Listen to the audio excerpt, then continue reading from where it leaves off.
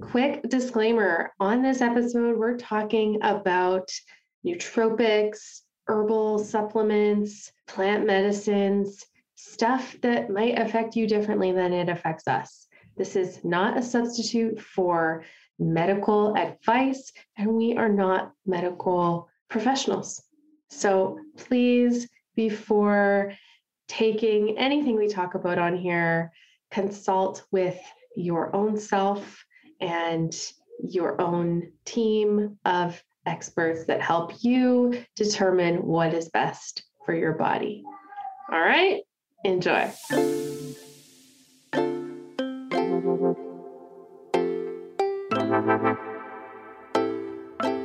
Hey, and welcome to the Entrepreneurs Ecosystem Podcast, where we aim to help you, the big-hearted change maker with a bold vision, to build a business that gives you butterflies and a life that makes you want to high-five yourself. How? By addressing the interconnected nature of all that you do.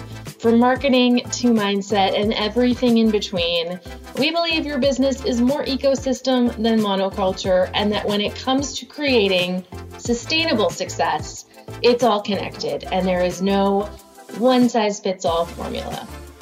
Join us for conversations that embrace nuance, elevate the importance of empathy, and address the diverse and unique strengths that enable entrepreneurs to not just make money, but to make real, lasting, positive change in a regenerative and revolutionary way.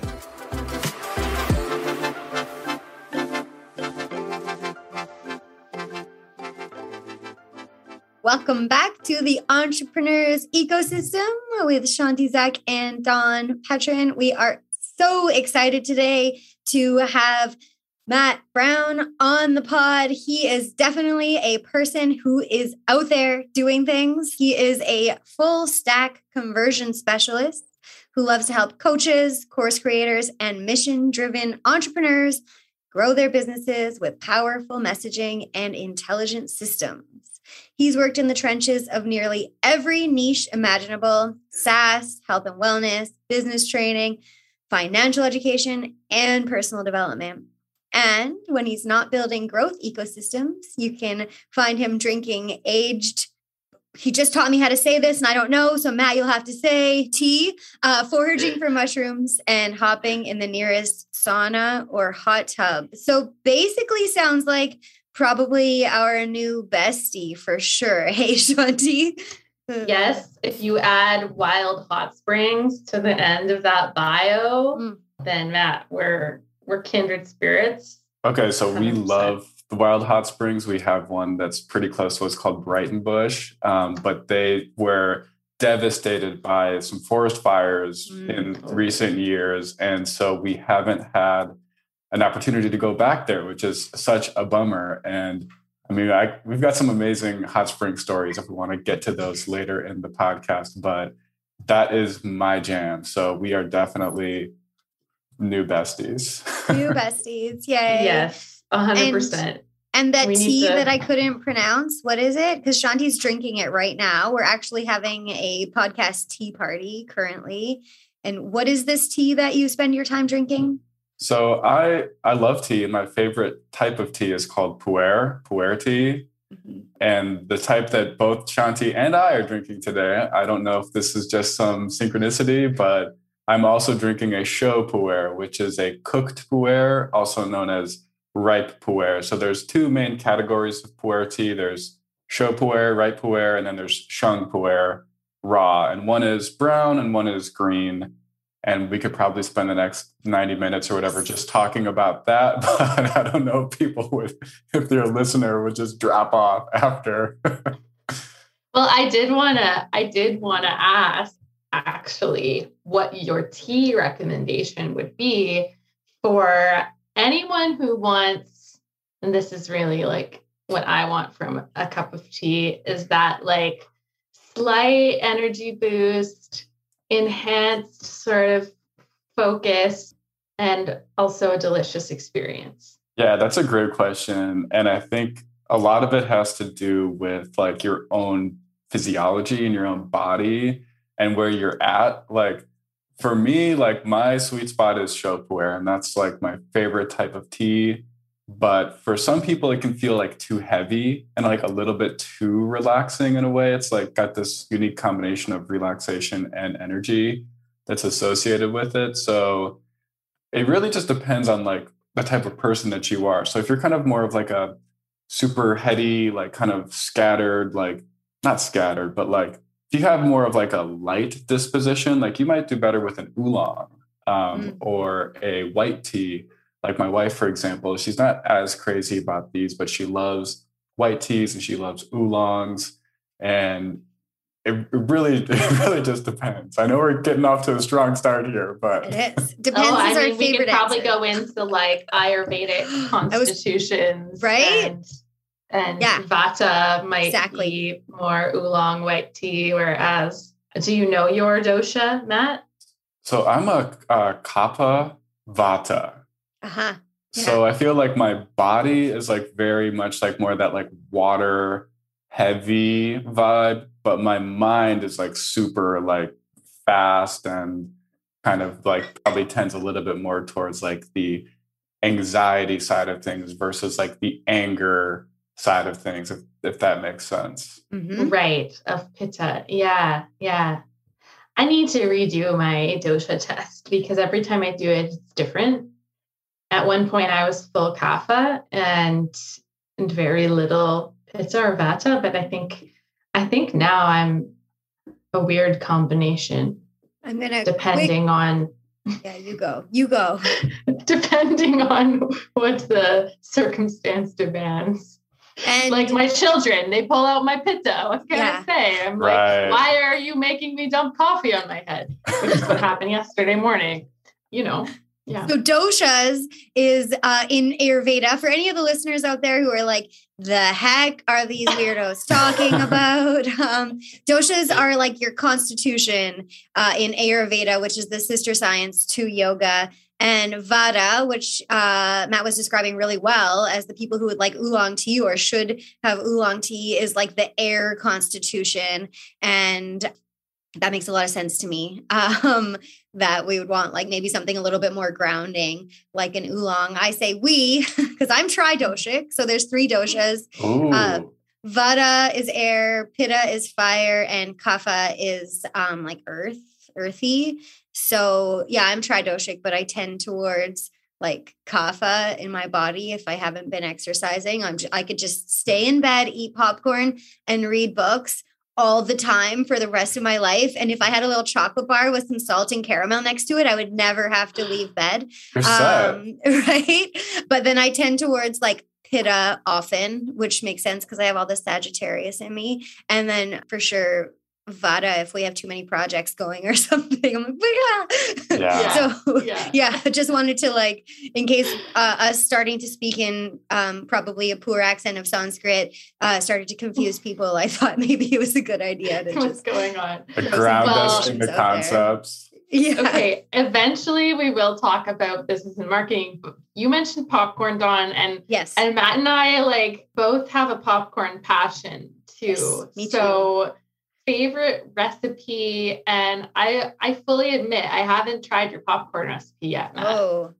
I gotta come clean as well. I haven't tried yours yet, Shanti, but like we're diehards of our own methods, I think. And you guys don't even know mine.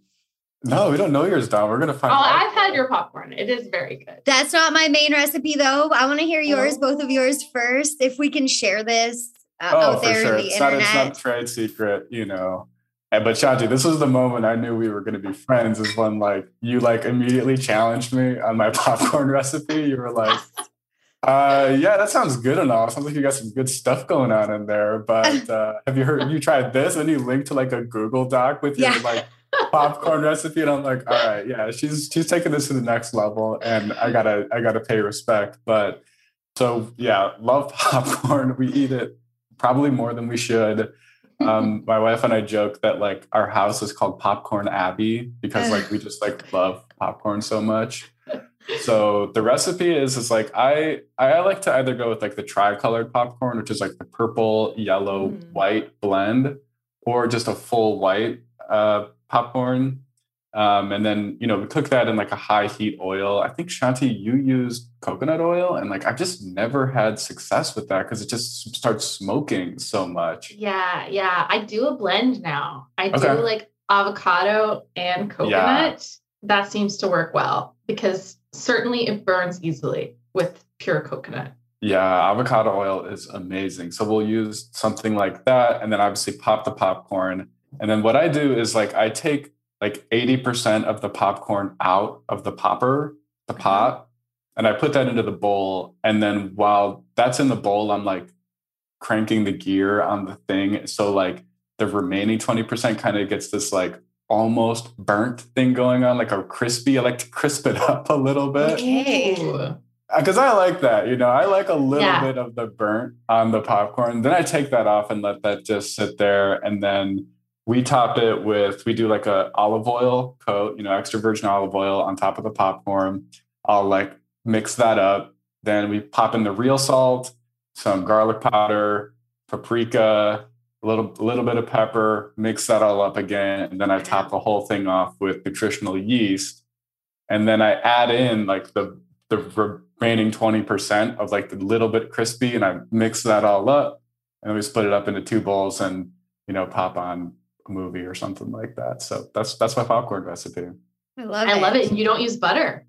We only use butter if we run out of like olive oil. I love butter, but I just find like the consistency of the oil like kind of glazes and coats the popcorn a little bit better than the butter, which kind of gets a little clumpy in areas.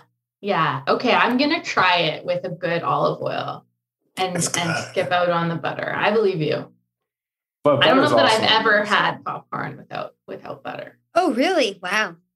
Yeah, I'm a butter girl. Yeah. I have my little daughter, Juno knows. Dawn knows. Juno, she eats butter straight up. She is obsessed with butter. She will climb the counter just to get to the butter. She will eat like if she gets her hands on a block of butter, she's eating pure butter. But it's like such a great food in a way. It's great for your brain. It's great for your body. So oh yeah. She's strong. She's not a buttery constitution. Okay, we got to try that popcorn. I'll put my popcorn recipe in the comments, or not the comments. Sorry, it's Friday, you guys. I can't think. The show notes. It's also in my welcome email. In my welcome series, I'm like, here's my popcorn recipe. That's amazing.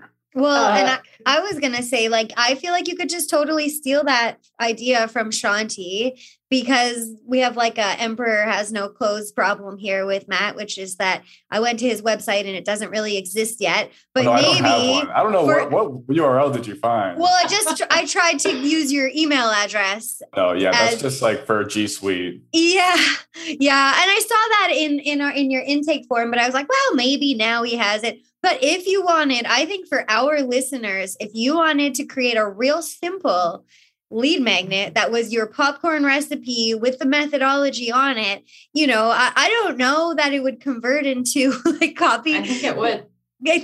With our listeners. It really might. So that's my challenge to you. This podcast won't be out for like 3 weeks anyway. So you got some time. And we have a couple options here. I love that idea, Dawn. So like one option could be, and we can decide which is the best way to go.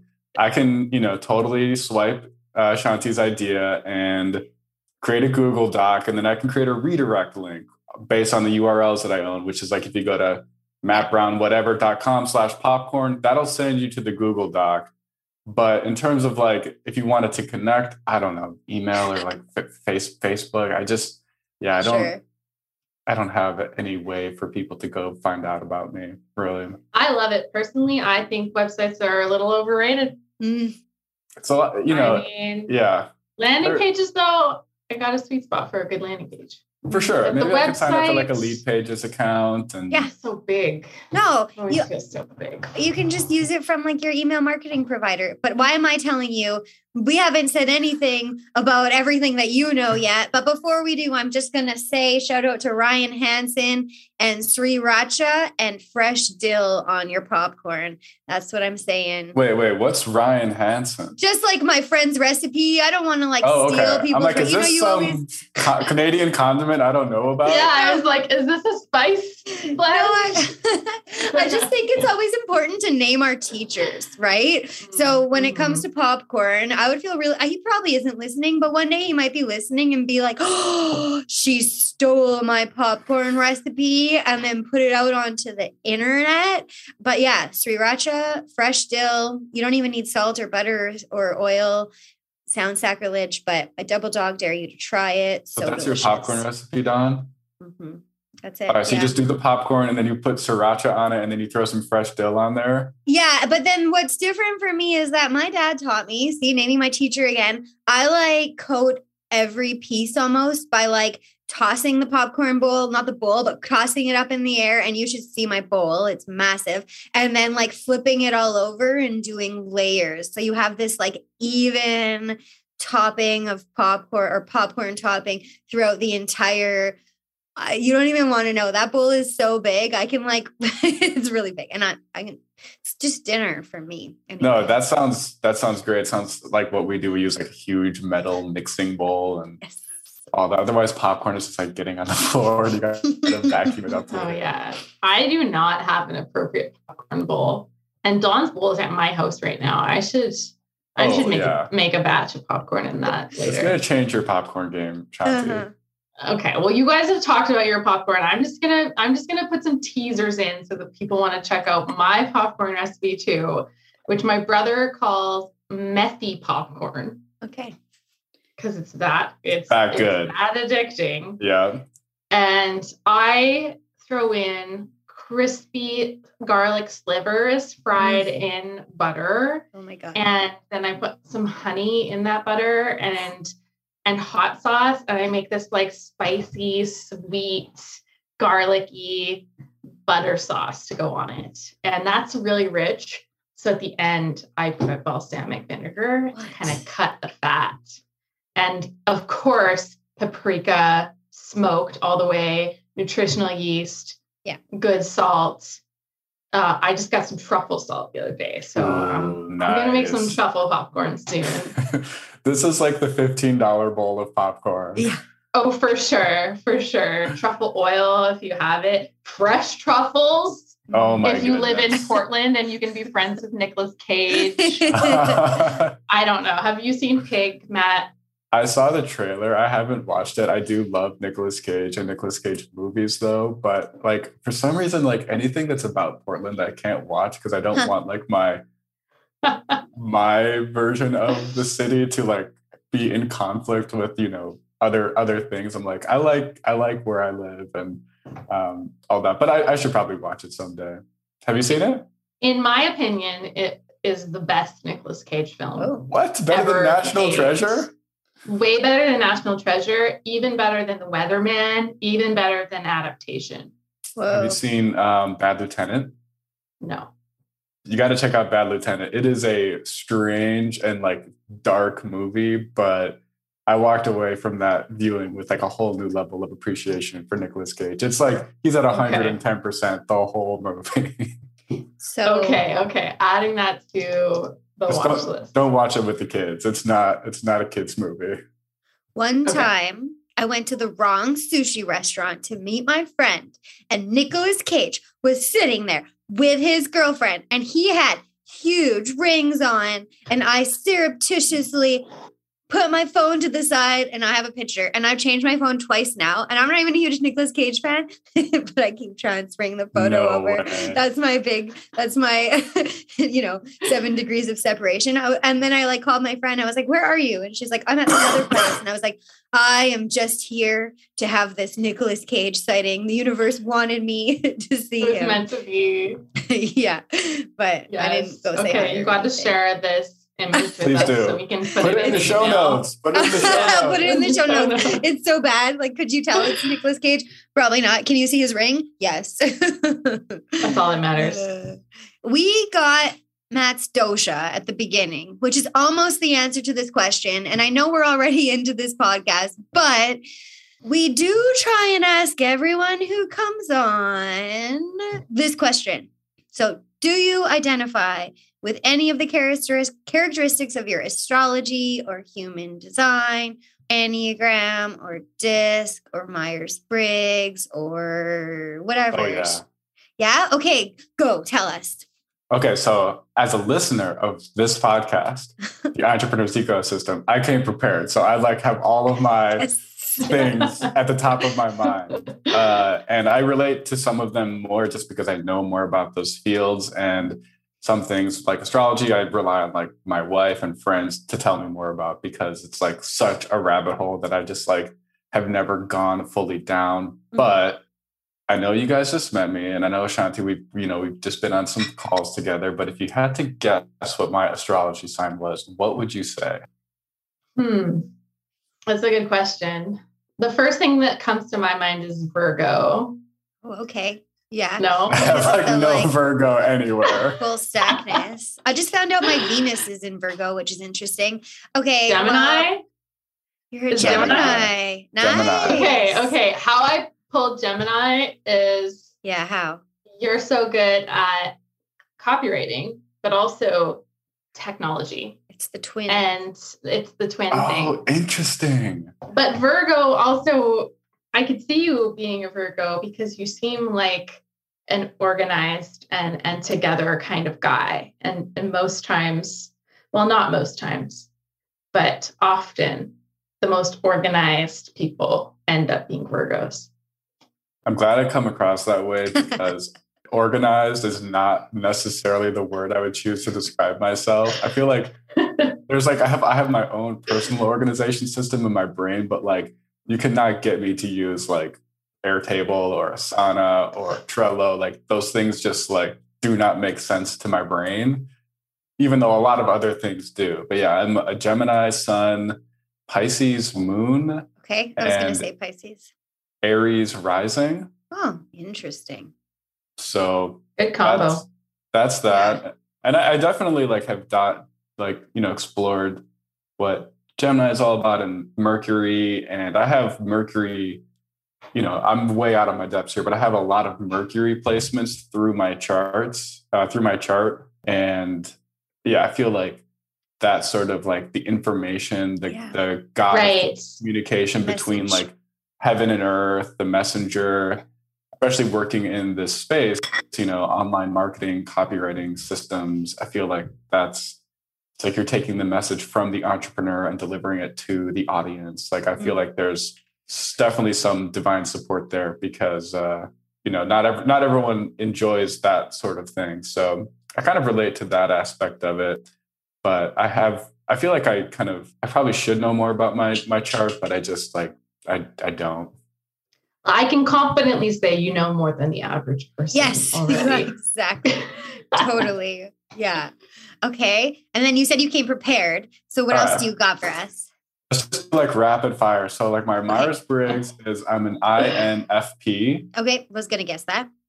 But I'm definitely, I feel like I have a certain amount of extroversion that I'm really close on the I and E. I love people. I'm not your classic introvert where it's lock me in a room, even though I do love being in this room by myself.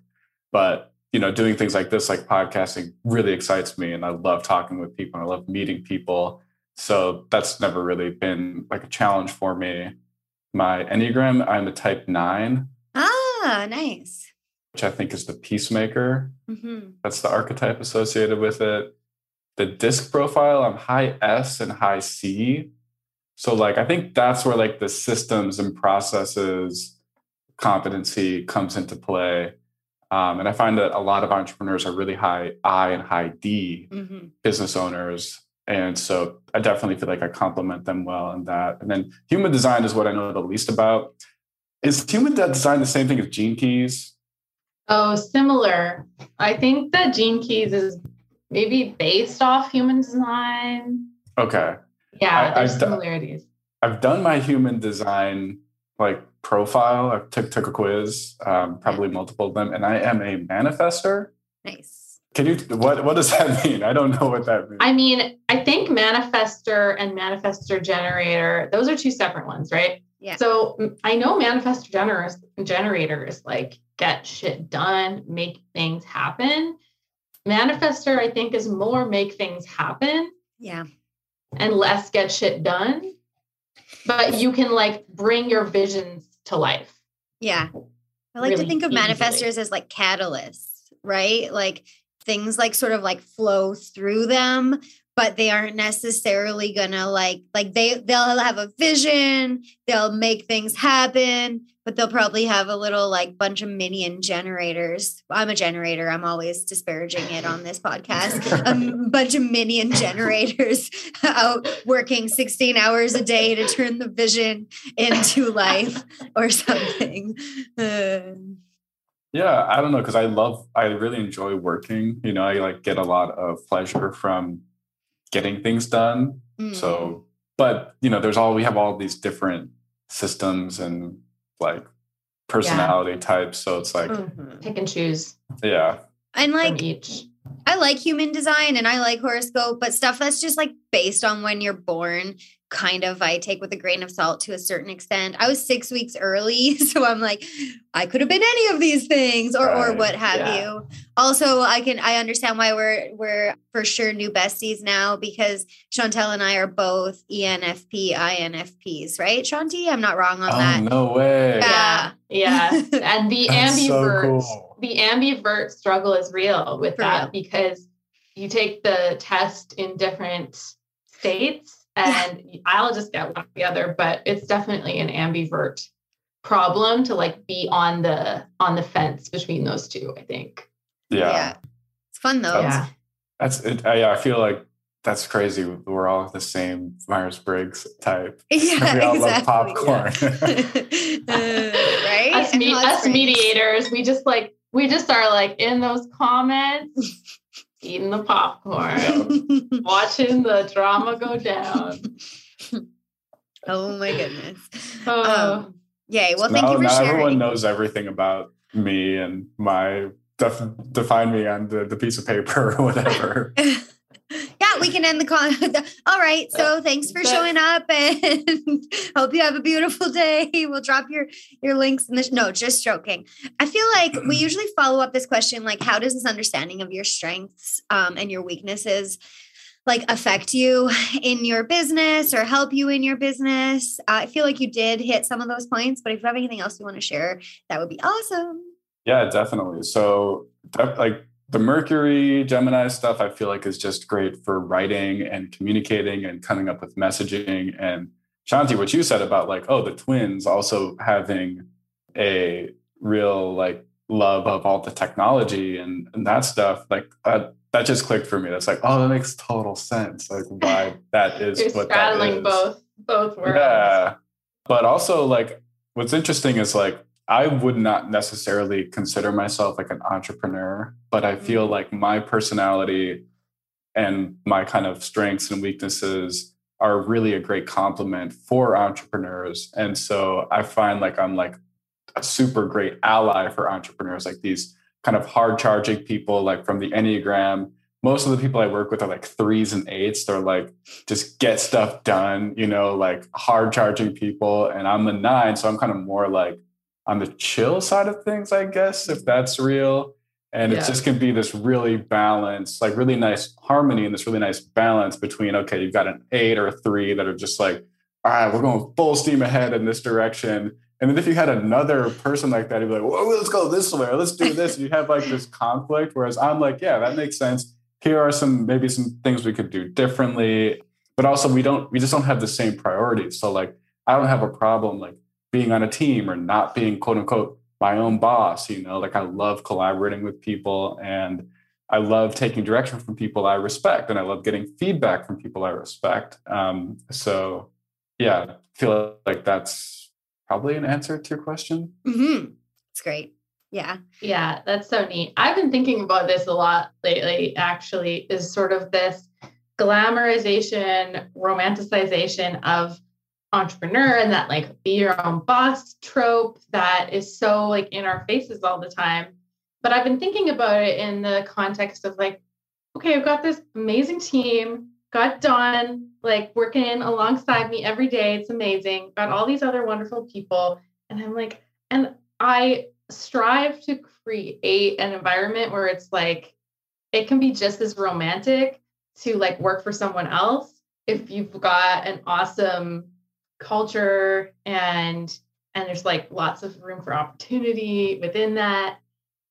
And it's just funny that you mentioned that because yeah, it's something that's been on my mind, especially with the state of Canada where like you don't agree, you're fired.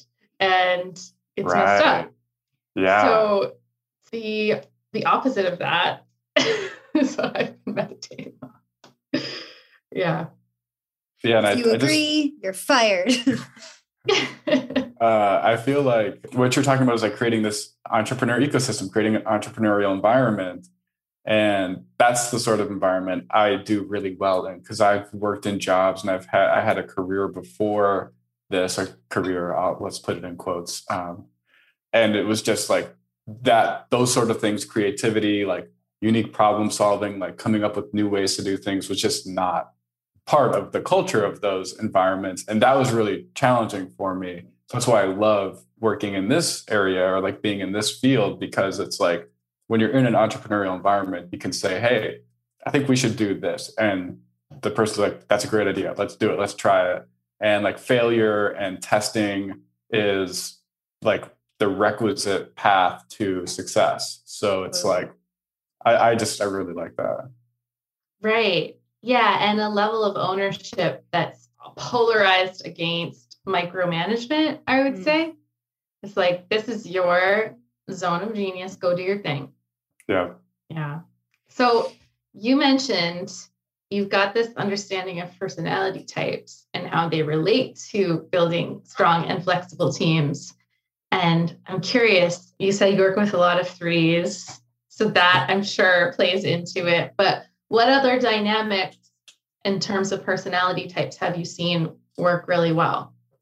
Yeah. So a lot of the stuff that I do is kind of like the nitty gritty stuff. Like you writing a launch series, writing 20 emails is very detailed work, and it requires a precise understanding of timing, of the audience awareness of an offer at a particular time, like the stage of the launch that you're in, or the stage of a page that you're in, as well as building out the like automations and handling all of the tech side of things, like connecting Deadline Funnel to the landing page that's built in Kajabi that applies the tag and active campaign that starts this or removes somebody from this. And what I found is like the 3s and 8s, high Ds, high Is, they're like, we're going to launch. It's going to be awesome. It's going to be the best thing ever. And it's going to be amazing. And then when it's like, they open up Active Campaign and they're like, okay, time to build a launch automation. It's just like their brain starts to explode. Mm-hmm.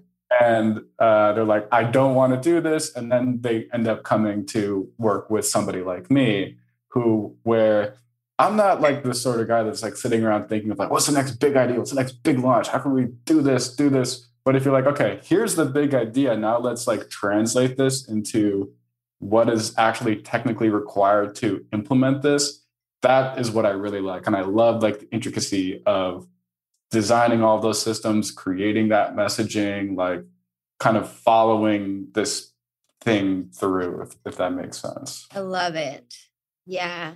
Does that resonate? Yeah. Well, I'm a 3. Or no, she's a 3 and I'm an 8. So you're just speaking directly to us. No way. Yeah. We need people like you. Yeah.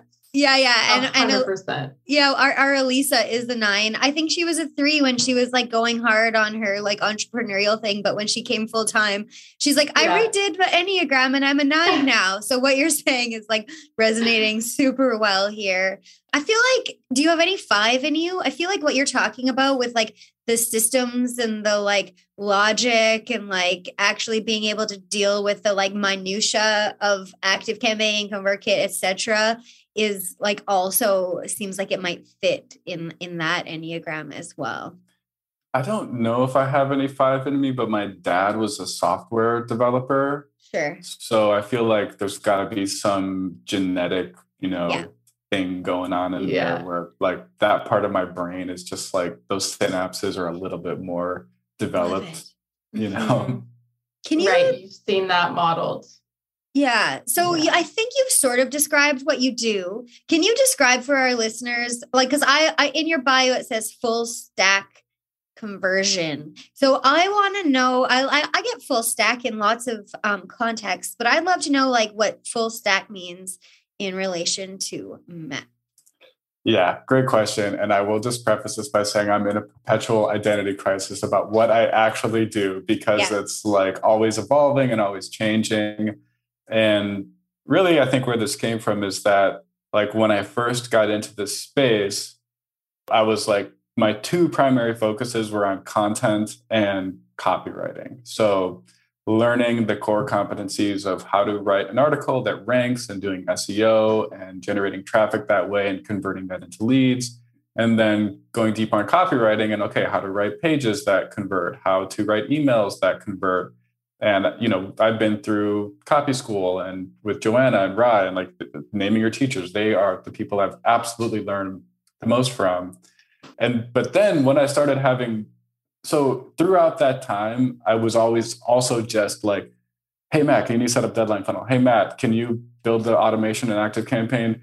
Hey, Matt, we need to set up this, you know, cart abandonment flow and drip or blah, blah, blah, blah, blah. It was just like all of these things that I didn't realize were like extra part of the jobs, basically. I was just doing them, but it felt very natural to me. And it wasn't until that I did the program with Phil and Rye, Shanti, and I started watching Phil's videos and I'm like, oh, I've been like doing this for free. And I'm like, I didn't realize this was like a real, like, this is its own job. And like, so that really inspired me to get more intentional about the systems. And I basically just completely adopted his way of doing things. So essentially what I do is like, let's say that somebody comes to me and they say, hey, Matt, I've got a 12-week group coaching program and we want to do a launch. You know, in the past, I would have been like, great, I can write your emails and I'll write your emails and I'll send you a Google document and then you and your team can figure out how that's going. But now what I'm doing is more of just like a holistic conversation of being like, what is actually going to increase conversions? Maybe you are the best person to write your emails and maybe I can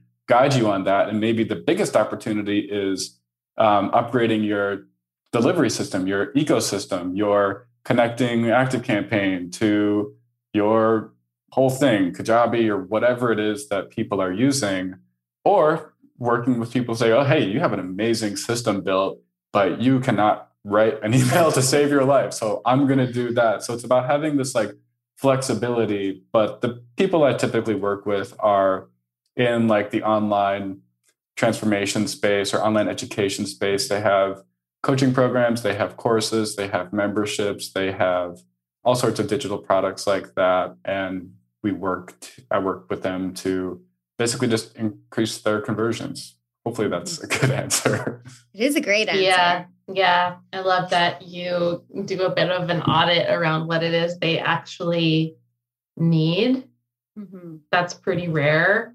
We will, we'll deliver all the copy and I'm kind of like, okay, now you go and find the smart tech person to set it all up because it's a totally different realm. Right.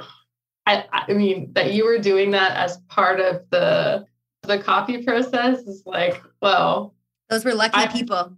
Yeah. Very lucky. I think part of it too, just like came from working on some projects where like at the beginning of the project, when the person tells you the idea, this was earlier in my career when I was less experienced. Even then I was like, oh, this isn't going to work. Like, this is not a good idea, but it's like, I'm just a copywriter. Like, you want these emails? You got it. You know, no problem. You're going to pay me? Fine.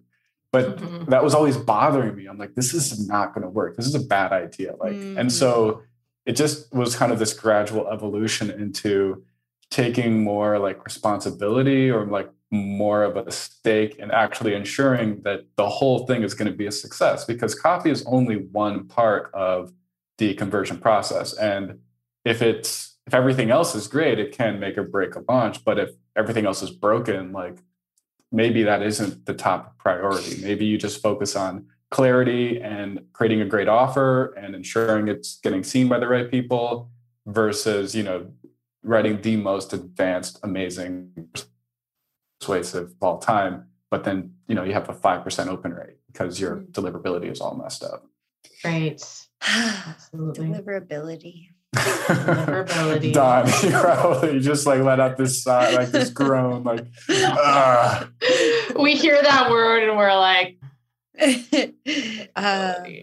because Matt, I like broke a bunch of cardinal rules that I didn't know were rules when I had this thing called the Sunday set list that I'd do. Yeah, so send that out. Yeah. And I would link to like 20 different places in one email and have so many GIFs, you know me, and images and all that. And apparently that's not good for deliverability. Yeah. I mean, it's deliverability is its own can of worms. And like, I'm by no means an expert, but I can identify like the 20% of things that are going to have the 80% of the results. And yeah, I think Google and some of like the email service providers view that as kind of like spammy or just like not delivering a great experience to their users. And yeah, so did your like engagement rates go way down? Yes, we are now in the healing phase of trying to improve our deliverability. So I love those emails though. They were amazing emails. Right. And they were so fun to write. And I love curating lists of stuff that's interesting, but I need to find a new way of doing it. Probably just linking to a Google Doc that has everything in there. And then there's just one main link. But for now, anyone listening, hit reply to my emails, say hi, throw me your favorite emoji. You don't even have to say anything. I just send us your Enneagram. need to heal deliverability.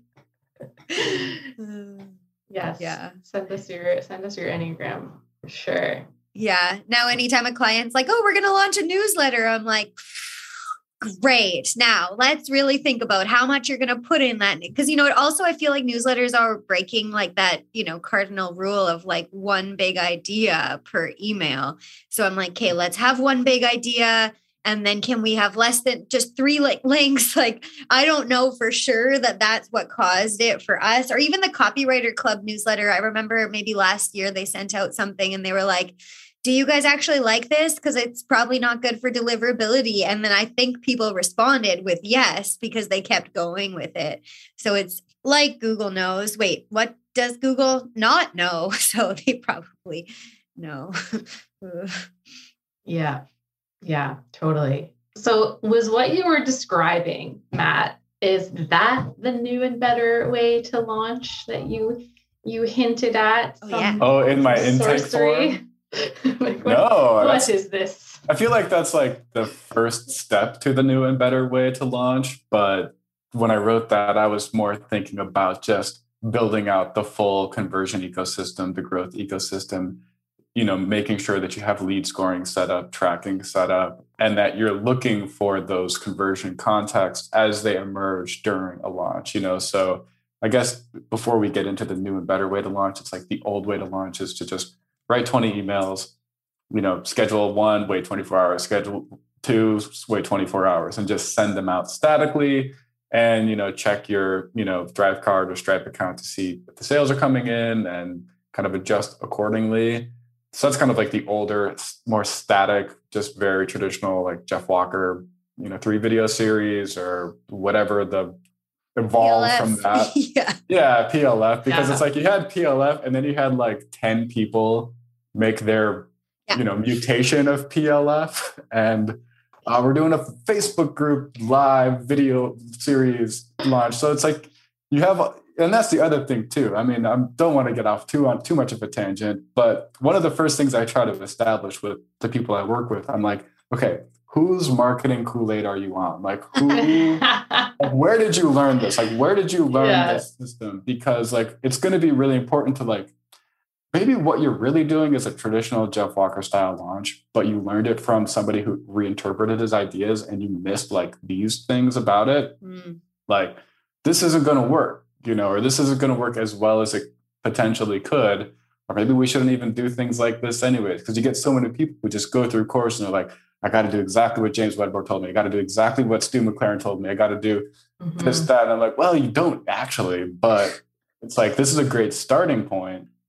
So I would call that like the old way of, the old and maybe less effective way of doing things. And I think the new and better way to launch is to just have a much more dynamic and alive and responsive approach on your part. And this is maybe getting, I don't know if it's advanced, but it's like riskier for people if this is their first or second launch, is maybe you only write half of your emails when the launch starts. So if you have a 6-day cart open period, okay, you write all of your pre-launch emails and you get those ready to go. And then you write up to the point of when you transition from sort of the launch to the sales and closing phase, because you don't know how people are necessarily going to interact with all of your assets, with your sales page. Are they watching your videos? Are they watching the video to the end? Were they on your webinar? How many people showed up to your webinar? And then you kind of have, you get this like halftime decision where it's like, all right, we went through the first part. Yes, let's proceed in the direction that we were going to go, or maybe we need to shift and think about a new way to close this launch.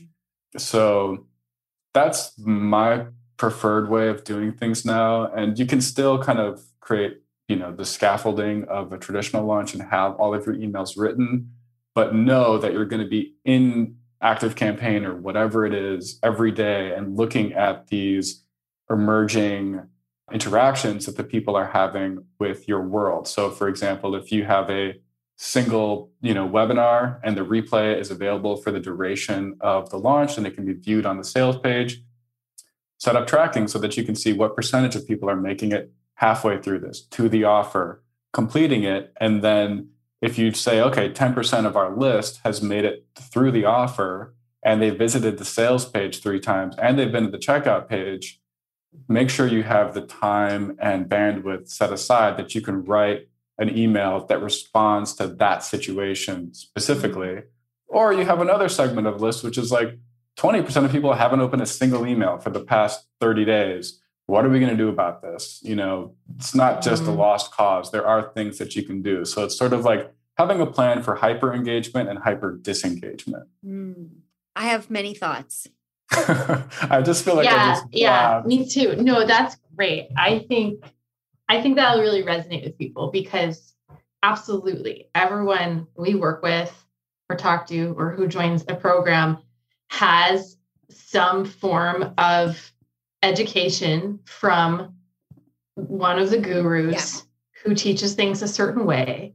Who are great. I love these people. I've learned a lot from them. But like mixing methods, getting creative, using your own ideas too can be really valuable. And then I really relate to what you said, that it's not a lost cause. If you see that 20% of the people aren't opening emails, then most people would just, they wouldn't even know that, right? Because most people aren't even looking or tracking that and like just focused on I got to go live. I got to send this other email out. I got to follow this template. And so it's not a responsive way of marketing and increasing conversions intelligently. It's more just that throw spaghetti at the wall and see what sticks. But you can like make some damn good homemade pasta, and it's going to take a little longer, but it's going to be so much better. I don't know if that analogy works. I like that analogy works. And I want to keep things on brand for your podcast. The way this occurred to me yesterday, which is like, you can choose to engage with the launch environment, all of your pages and emails and systems. And like, going to the grocery store and you're going to go get some cultivated shiitake mushrooms for your dinner. And these are available and this is what you can have. And it's plain to see. Or you can go wild mushroom foraging and you can explore the undergrowth and you can go to this area where there's no trail. And it's like these tools that everyone has. And that's the other thing is like people are paying for the most advanced ActiveCampaign account and they're not even using like 5% of the features. And it's like, what this does is it allows you to explore this environment that like you could lift up a leaf and be like, holy crap, there's a whole bunch of chanterelles growing here. Like, it's amazing. We got to do something about this. Yeah. But if you don't have like the spirit of exploration of like trying to discover what's actually happening in your launch, if you're either too busy or like too afraid to like look at that stuff, that's why like I love that environment where it's like half of the reason I do launch projects is just to see what happens and to like, okay, well, what's going to happen how are people going to interact with this? Like, what are people going to do and how are people going to segment themselves? So that's my entrepreneur's ecosystem on brand analogy. Oh, so good. So I agree. I think this seems like a better way of doing things. But then I think of my friends who launch or clients who launch and how stressed AF they are the whole time. And then I imagine being like an in-house copywriter for someone who wanted to launch like that, or like what it would cost to hire us to do your launch for you like that. And I got to tell you, it would not be cheap because like you pretty much need to. And then it made me think of like launch midwives and doulas and how you could have like a midwife and a doula for the launch because I feel like I have friends. So this is just like friends of mine who are also into online business who like, I'm like on Voxer, just like supporting them emotionally, maybe looking at an email before it goes out, but just supporting them emotionally, like not part of like the Shanti Zach team or whatever. Although some people could be from, say, with Grow with Quizzes or a client. We had Michelle on a couple of weeks ago and she had some stressful launches. And it's the same thing where I can't imagine like, so if you're a big person who's busy and you've got all these videos and you know you're going to go live and then you're going to like interview past people and your emails aren't already uploaded into ActiveCampaign beforehand, I think that could be intense. Yeah, thanks for pointing that out, Dawn, because that is absolutely true. And that's why I said, like, I wouldn't recommend this way of doing things unless you had the time, the bandwidth, personality, or the resources to pay somebody else to do it. And because, like if you're this, driving force, the sole force behind your launch, if you're the entrepreneur, if you created this course or this program, your coach, and you're writing all the emails and you're going live on Instagram and you're trying to do calls with people, like, the last thing you want to do is like mess up your emotions by going into ActiveCampaign. I'm trying to write a call. Crap, nobody's looked at my sales page yet. This is way worse than I thought. So for like those types of people, it'd be way a better use of your energy to just like, stay in a good space, ensure that you're showing up for your audience in a meaningful way versus like getting in the weeds with, because you don't want to get lost in the forest looking for mushrooms. You could miss the whole thing. But I think what's great about working with someone like me or you on this is like, it's almost like it's impersonal for me. Even if I wrote the emails and I'd like this egotistical part of me wants to see, I got a 50% open rate and a 10% click rate on these emails I wrote. And this email led to this number of sales. It's still like, because it's not my business and my product and I haven't invested years of my life building it, I'm just not as attached to it as the creator would be. So it's like I'm having fun exploring, and that's creating expansion for me. And then I can sort of translate that into the opportunities for that person. And because I am also a copywriter, it's nice that I can then just create those messages on the fly for those people and not have to burden them with like, all right, when you finish your live, I need you to write an email, and here's the theme of this email. It's like, they're really close and they maybe have these objections, and it's just like they're not going to do it. So yeah. And I would like to say that I think there's a universe where you can go to the store and get your shiitake mushrooms, and then on your way home, you can just drive side of the road, jump into the forest, do a little quick search. Maybe you find a patch of matsutake. And that's great. You just jump back in the car and go home. I'll give an example of this from something that I've recently realized. And this is simple. This isn't from me digging around in ActiveCampaign. This is just feedback from people that I've noticed there's a common thread. And this is a miscommunication on my part or a missed opportunity. And that is, so in Growth Quizzes, I changed it. At one point, we offered like 3 months of group coaching calls, and 3 months just wasn't enough. People just kept saying, we need more time. And so we extended it to 6 months. And then eventually I was like, whatever, let's just do 12 months. Because then people can they can come back. We can help them optimize. We can create this really spacious container. We love that word for folks who are worried about the time thing, because it's a big objection, especially with courses. I have so many courses on the go. Can I really do this right now? And I'm like, oh, well, you have 12 months of access, direct access to me to help you through it. So there you go. It should be objection busted. But the miscommunication came where a bunch of people were responding and saying I don't want it to take that long. I want to do this faster. I don't want to take 12 months. And I'm like, no, it doesn't need to take 12 months. I'm just giving you that in case you need it, in case you don't start right away, or in case you do it really quickly and then you want to come back and make it better or do another one. But I didn't communicate that well enough. So it's I could, if we were in a launch on the fly, send an email out that's you don't get 12 months because it takes 12 months. You get 12 months because I just want to be a generous person who gives you all the support you need. And that would solve the problem, right? So that would be such an amazing email, because it's a way to reinforce the benefits of your program and talk about, how you can get this quick win. In a month, you could have a version 1.0 quiz up and running, but you get 11 more months of support with me to make sure that becomes your forever quiz or whatever.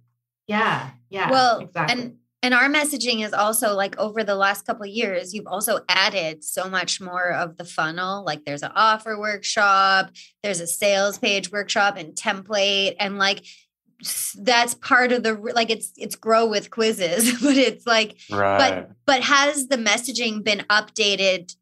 I mean, it has, but to actually include, you get a full year because this is a full funnel is something. And actually, this brings me to something I was going to say, which is even if you don't have the ability to pivot or shoot out extra emails or delete an email in your launch, I think maybe a launch debrief with someone who knows what the heck's going on in your CRM could maybe actually be a good way for people who are just no, I just need to do a launch and get through it. I can't have an on-call copywriter. But then afterwards, and I was thinking about evergreen. So many people want to go evergreen, right? And evergreen, I think there's opportunities to do that sort of automated intimacy thing that Ryan Phil teach. But also the point is not to have to do that all of the time. So if you were to launch what have you, launch and just do the launch, have a plan and do the plan, and then do a really good debrief and then actually take action, you might be able to move more towards a responsive launch than we do this sometimes, right, Shanti, where we don't really debrief. And then it's oh, it's time to launch again. And we're ooh, what did we learn? And then we're well, we learned some things, but did people show up to that one live or not? We don't know anymore. Right. So, yeah. That's a great idea. And I think the key is just ensuring that you have the systems in place beforehand to capture all the information, where even if you're not going to use that information in real time for this launch, you need to have site tracking installed. You need to have lead scoring installed. You need to make sure all of your properties are connected correctly. And, you have, the right things applying the right tags so that a week after your cart closes, someone could go in there and actually make sense of the data. The problem is if you don't have any of that set up, you're not capturing the data that's going to actually inform how to improve it. It's just well, these are the people that opened. Here's the people that didn't open. Here's the people that clicked. Here's the people that didn't click. Here's the people that bought. Here's the people that didn't bought. But the difference between someone who bought and never opened an email, never clicked a link, and someone who didn't buy that visited the sales page 3 times, visited the checkout page 5 times, opened every email, clicked every link is vastly different. Mm. Yeah, well, you are lighting the fire to get lead scoring in place. Dustin, our executive assistant, who's been on the podcast, I don't even remember what episode, but he's working on studying the automated intimacy stuff. Yes. And we're on our way because it's so critical. You're right. There's a huge, huge difference between those two people. And it's just having that data and those insights that would tell us that. Right. Totally. And it's like, all you have to do is capture it. All you have to do is create the systems to capture it. Otherwise, it's like you're losing all this valuable insights into your business. I think Phil talked about it's like you wouldn't run a store with a blindfold on. Like if you owned an in-person shop, if someone comes in the shop and looks at an item 4 times and walks out, it's like you're going to talk to them, Yeah. Versus someone who's never heard of the store. Totally. So this leads me to something that's related and not related. Well, it is related. Okay. Does anyone ever think that you're evil for being in marketing? Because sometimes I get that when I explain to people that I write quiz funnels. They're like, what? And then I'm like, yeah, you take a quiz and then you have to give your email address. They're like, you're evil. You're a spam sender. What are you doing? And I'm like, well, if it mattered to you, then you wouldn't think I was evil. You'd be excited or whatever, right? And then it makes me think of surveillance capitalism. These are 2 different things, but surveillance capitalism to me is more like aggregate data being stolen, or maybe not stolen because we clicked yes and then sold, and then I hang out with Shanti and then all of a sudden her toothpaste is being advertised on my Instagram or something. And I think that's different than from watching massive technocrat. Yeah.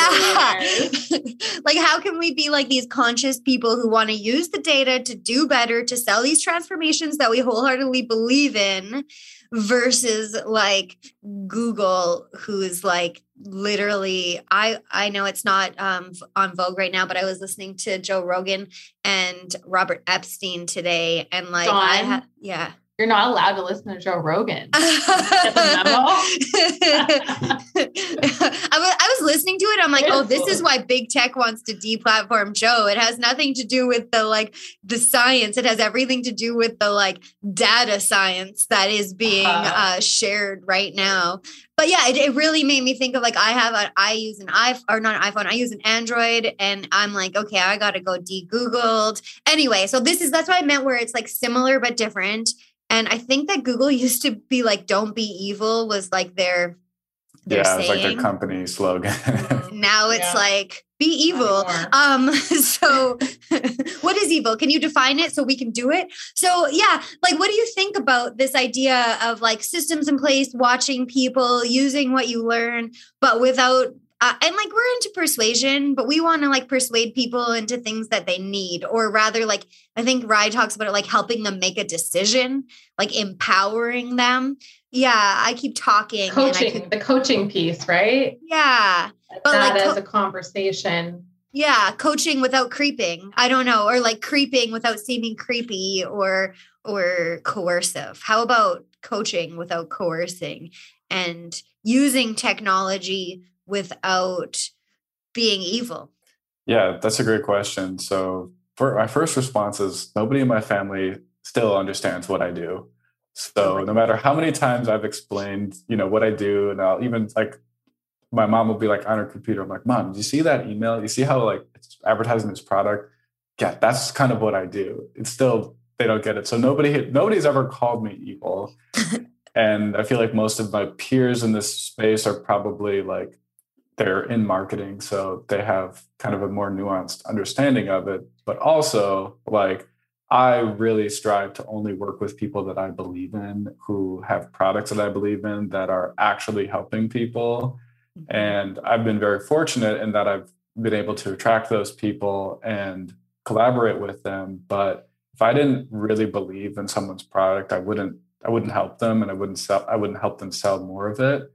And then in terms of the data and using that, it's for me, it's all about using that to foster a greater connection with the audience. It's not about getting them to do something where it's like, oh, you've been to the checkout page 3 times. Maybe we just need to push you, over the edge. It's like, I view that as like, this is a real person, like sitting at their desk on their computer, like clicking this link, reading this page, like they're thinking about this. It's like, if they're thinking about this at this stage of the launch, the problem that this product solves is probably very present for them and could be very problematic. And like, maybe it's not about pushing them over the edge or like getting off the fence. Maybe it's just about talking to them.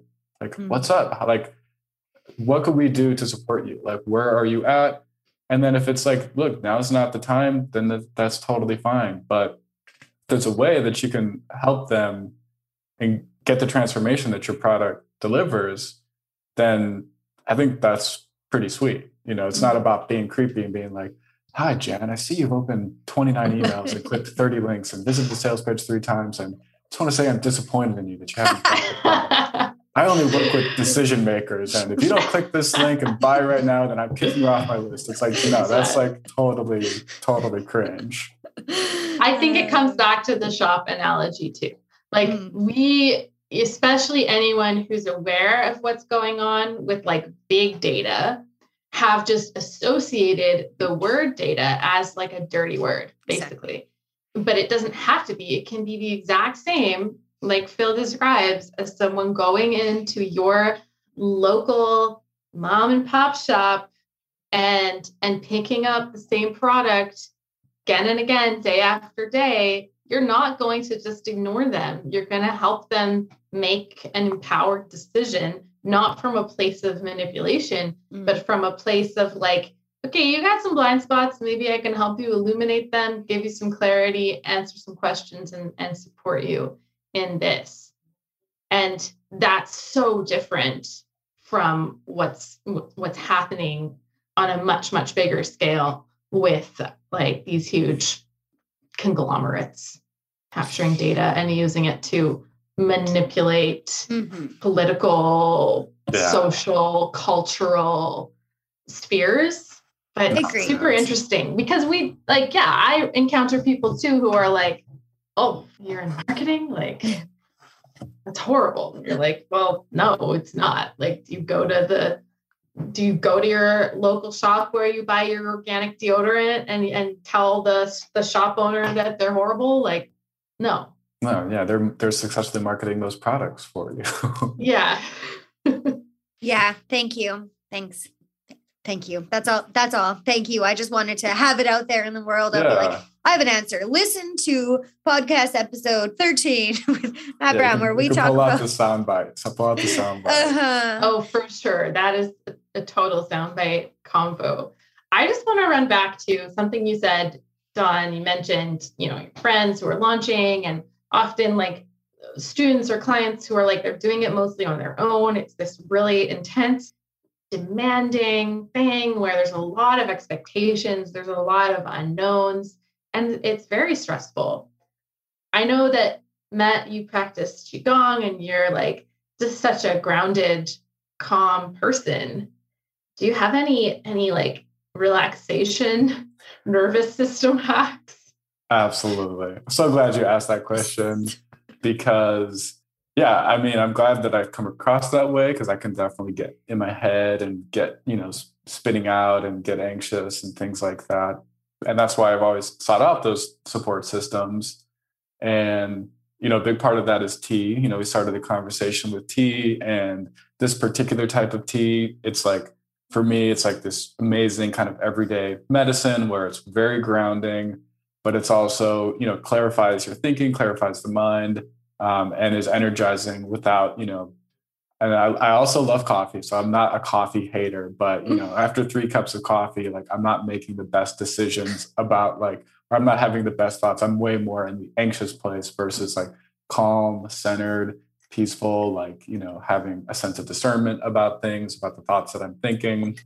But then in terms of like specific relaxation things, I have a lot of different stuff that I do. And I don't know how weird we want to go all the way into this podcast, but like for people listening, something I love to do is to So I have like a bunch of like relaxation tonics, like herbs and stuff like that I make. So I like to like make like a super relaxing drink, and then I'll like put on the blindfolds and I'll just like listen to like harp music, or I'll listen to like flute music and just like lay down, or I'll take a foot bath or go to the hot tub or like things like that. So I guess I just like am consistently prioritizing relaxation. It's just as important to me as stimulation. You know, coffee, tea in the morning is like having sort of an unwinding practice at the end of the day.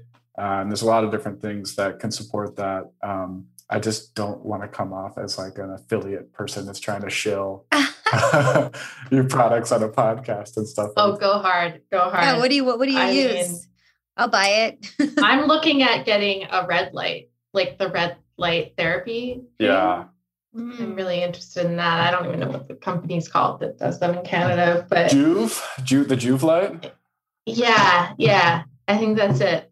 So like in terms, like the biohacking space, like I kind of drop at this stage of my life, I've like drawn the line on like tech, where like I'm not going to get like the Elon optic totally, and like connector. you can get the nebulizer that like nebulizes colloidal silver, and you get the red light. I'm just like, I'm not into like the biotech, but in terms of like supplements and products, there's an amazing herbal formula called Agar 35, which is it's like a Tibetan herbal blend, and it has a ton of different amazing herbs in there. You can get it from a company called City Energetics. And the guy who owns the company, his name's Joseph Wagner. He's a super amazing dude, based out of Colorado. So you should probably get shipping pretty fast. And it's just really great for calming the mind. I'm actually out right now and I have another package coming, but take that at the end of the day. I've really grown to appreciate in the pandemic time kava as well. So I've like finally dialed in how to prepare kava correctly and found a really good source for it. So like that's been amazing to have at the end of the day. I enjoy like a glass of wine here and there as well, but I just find that alcohol like interferes with my sleep, and I'm like get really hungover nowadays. So it's just like I'm just like looking for other ways to relax. Reishi mushroom is amazing. So really high quality, like single strain CBD is great. Lots of stuff. I have like a bunch of like herbal cocktails that I make for myself. I love it. So kava, are you doing like preparing it yourself? Yeah. And doing the extraction with water or alcohol?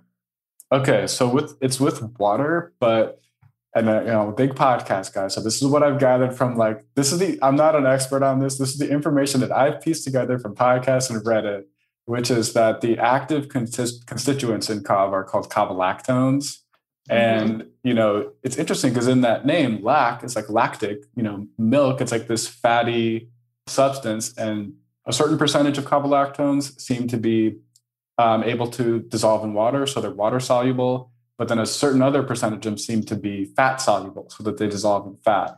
So what I do is I just like get my like 120 degree water. I put in the Vitamix with some MCT oil, and that creates this sort of creamy water base that it has enough fat content, I've found, to extract the fat-soluble kavalactones and enough water content to extract the water-soluble kavalactones. And then I do the whole nut milk strainer bag squeezing thing, and the thing is that it is kind of tedious and does take a long time because you can kind of do that for 20 minutes and let it steep for like another 40 minutes. So you just kind of got to prepare. And yeah, I do that. That's so cool. So you're getting the leaf, like the whole leaf. And then it's like the root. So it's like the ground up root. Yeah. Okay. I wonder if I could do this with my kava that's in capsules right now. Cause I find like I got these capsules after sending my hubs to the health food store. I'm like, I need kava. I've taken kava for years, but I've always taken it in tincture form. He just got the powder in caps, and I find it doesn't do anything, but the tincture would. Yeah, it's because the cavalactones are going to be, there's, if it's a tincture, that's going to be like a 40% alcohol base with 60% water. So I don't know how they're making it or who's making it, but a certain percentage of those cavalactones are going to be soluble in that. And they may be alcohol soluble as well. But I think the problem with caps is that like you're just digesting like the root material, and it's like you're not actually getting like the extraction of the cavalactones. I don't know. Again, like I'm not, a doctor or anything like that. But I would recommend.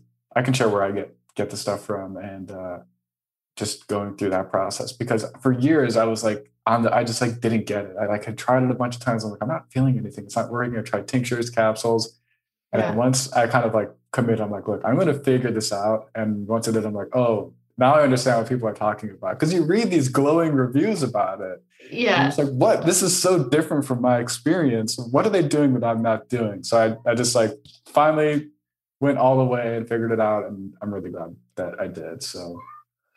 Right. And kava has this rich history of being an entheogen that people have been using for millennia. Like, it's fascinating. Okay, I'm gonna try this. I'm gonna go all the way too, because I definitely have the wine habit as my like, okay, the day is done. I need to like shift my state. And yeah, it interferes with a lot of things, right? Yeah, for sure. And there's nothing wrong with it. Like, I love a great glass of wine as well. I'm just like always looking for like more optimized ways to get into a relaxed state. And now that I've like kind of cracked the code on a couple of these things, it's like alcohol is great for socializing, but in terms of relaxation, it's really like a subpar experience for me at this point. Yeah. Okay. This is related, but different. And guys, I just thought of an epic launch package that we could do together, which would be like the launch retreat. And so like, I'm talking epic. We probably only sell one a year. We'll take a vacation on either side of it as well, wherever the retreat is. But it's like, okay, you're ready to launch, and we're going to go to this beautiful home with a sauna and a hot springs.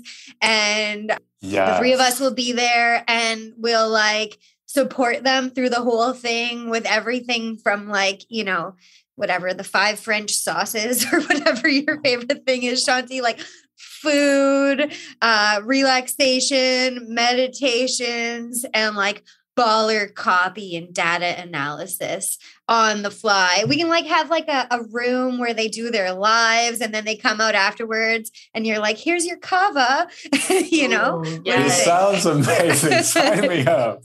Totally. Right? Yeah.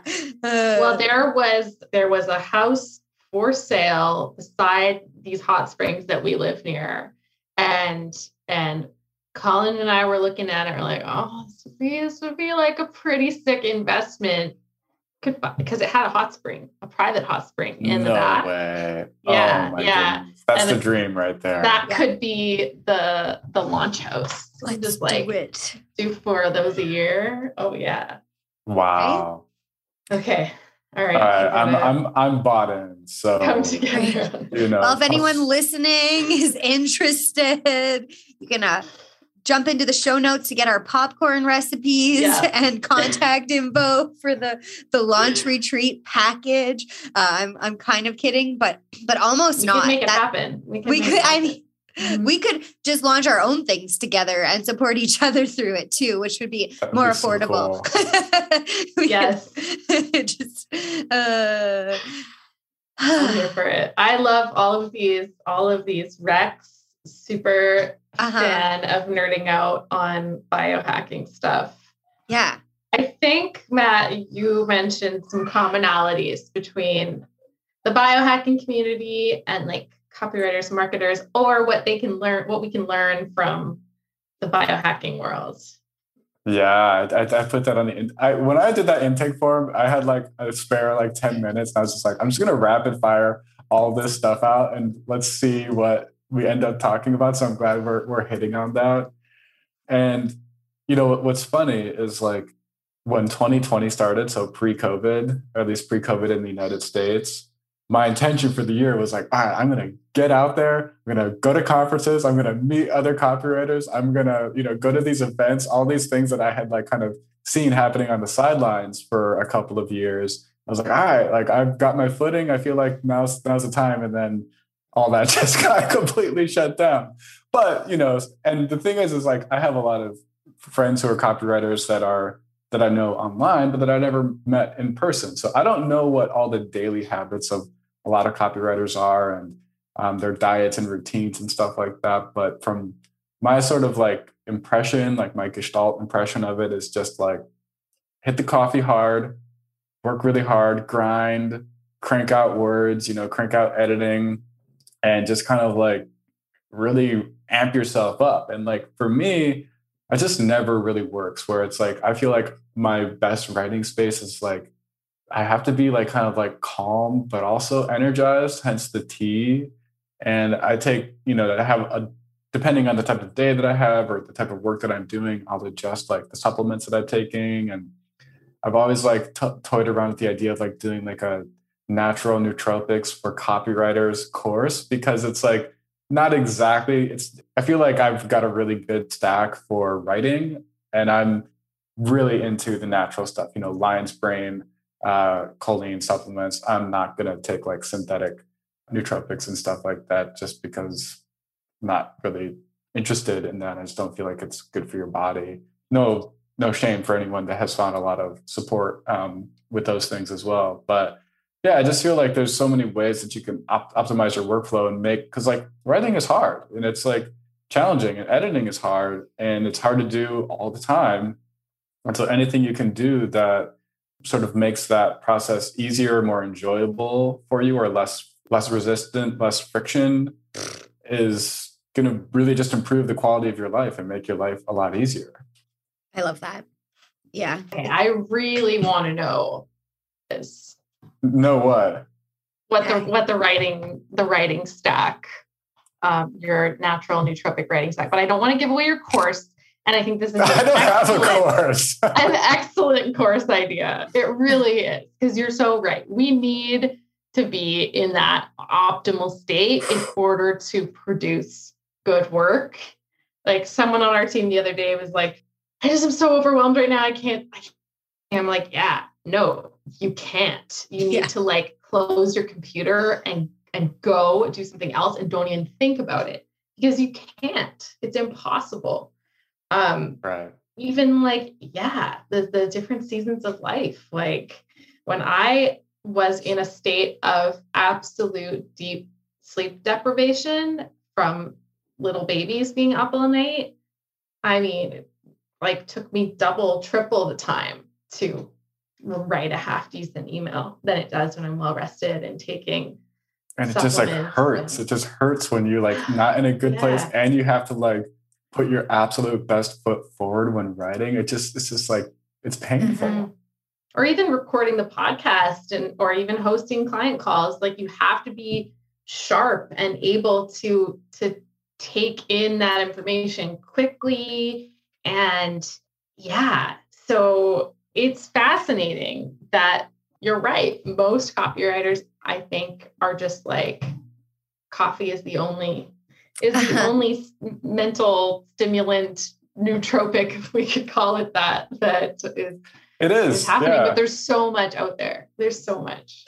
There is. And it's just like, even before I was in this world, I was just into this stuff kind of on my own anyways. And so I feel like I spent a lot of time, like I've basically tried anything you can try on the market for this type of stuff. And I feel like the thing is though, it's like, I feel like I've come to a good stack for me. I don't know what other people's brain chemistry is like. And it's different. Everyone has different dispositions and everyone's on a different diet and has, different, nutrients coming into their system that maybe what I would recommend to somebody would like totally space them out or like make them too anxious or, too energized, something like that. So I feel like it's about just experimenting with the stuff that's out there and finding out what works for you, because I don't know if the things that I take, lion's brain, huperzine A, are going to work for you as well in the same way. Yeah. Well, my brother the other day, we were at the hot springs, and he's like, I'm so jealous, by the way. I got this idea. Oh, yeah, man. Right now, the natural ones are hard to get to, but there's one close to where we live that we can go to if you get a spa treatment. So it's just a really good excuse to go and get a massage and then go to the hot springs after. And my brother came for my birthday, and he's like full-time electrician, but has this idea to start a supplement company doing custom nootropic blends based on, what you're looking for, a lot of different factors. I was like, oh, that's cool. That'd be fun. We could create like a neat quiz for that if we understood the different parameters of what people would be looking for. But you're so right. It's a totally unique thing. I'm trying Bacopa right now. Bacopa Binary. Yeah, and I'm not like really noticing much of a difference, and not that DHA is a nootropic necessarily, but I was telling Dawn this morning, I'm like, girl, you got to get some DHA. Like if I go off my DHA, I can't think properly. Interesting.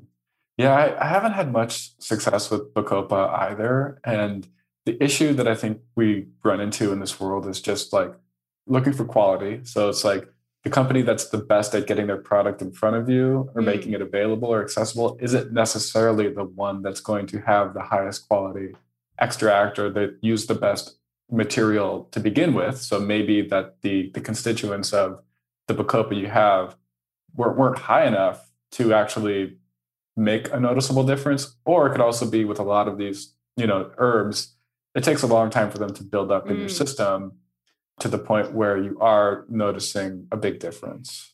So it's, yeah. I worked in health food stores for years before moving into like cooking professionally and then marketing randomly. Oh, that's amazing. I didn't know that. But yeah, and I was studying herbalism and like on track to get that diploma, I guess, and be an herbalist. And the problem in Canada, particularly, it's less of a problem in the States. In Canada, we have such regulation around natural products.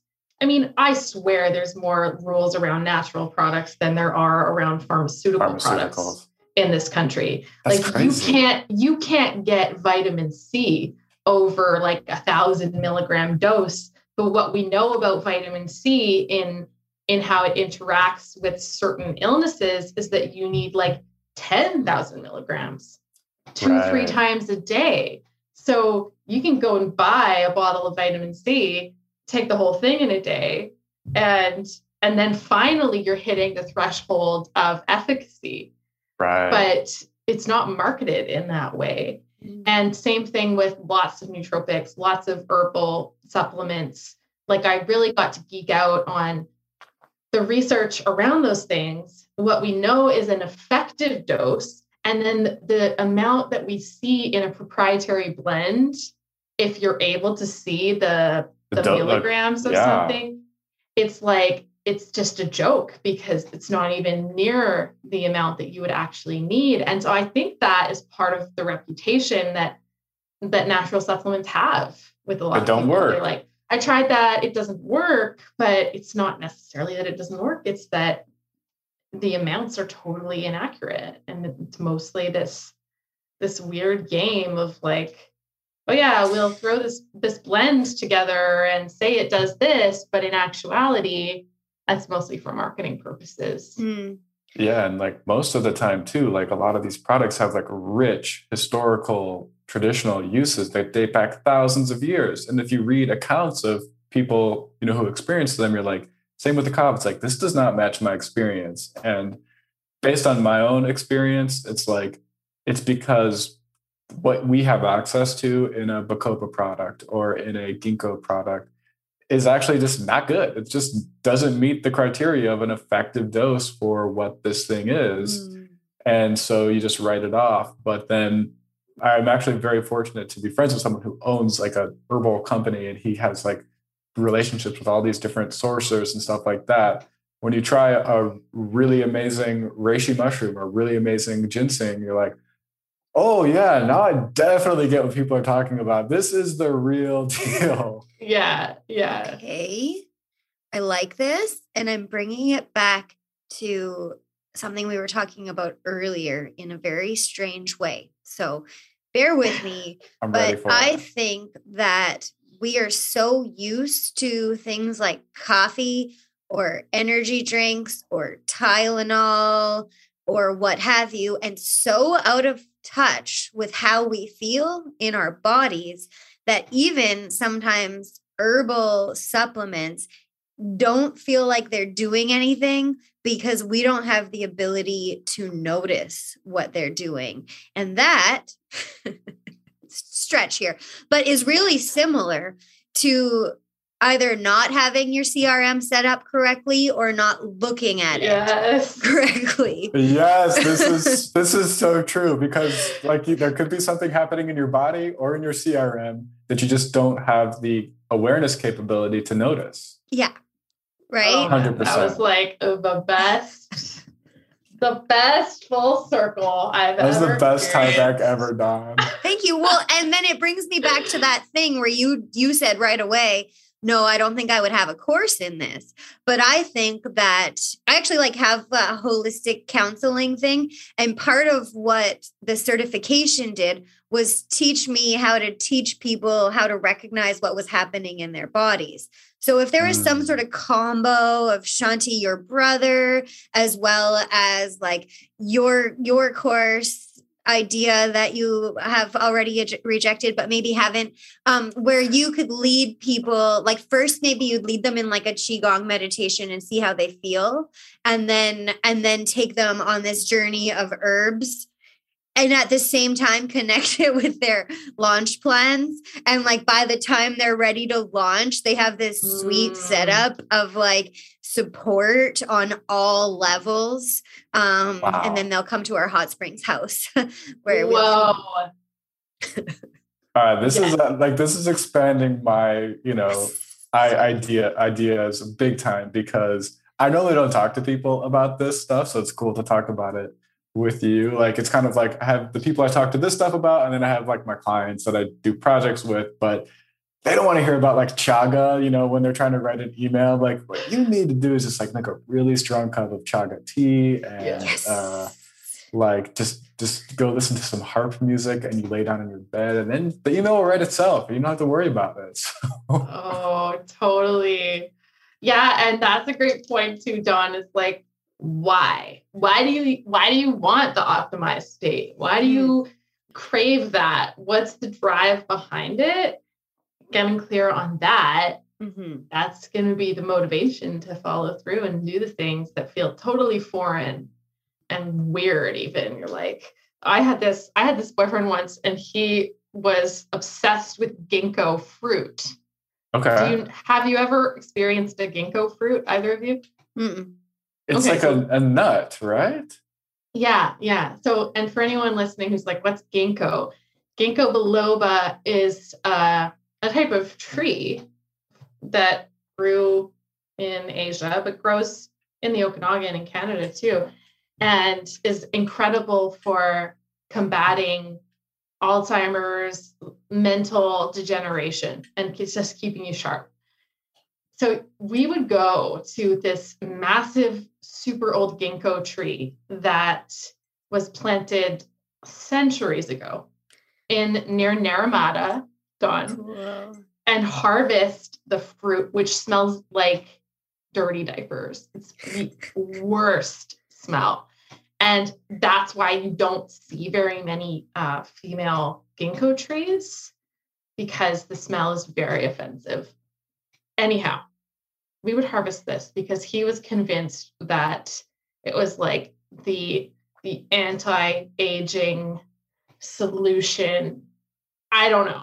But the fruit would break down and then you get into the nut and there's a kernel within the nut that he was like, okay, we just got to eat one of these a day, because this like old Chinese woman that had originally planted the tree that, and she, was acted and looked like she was 60.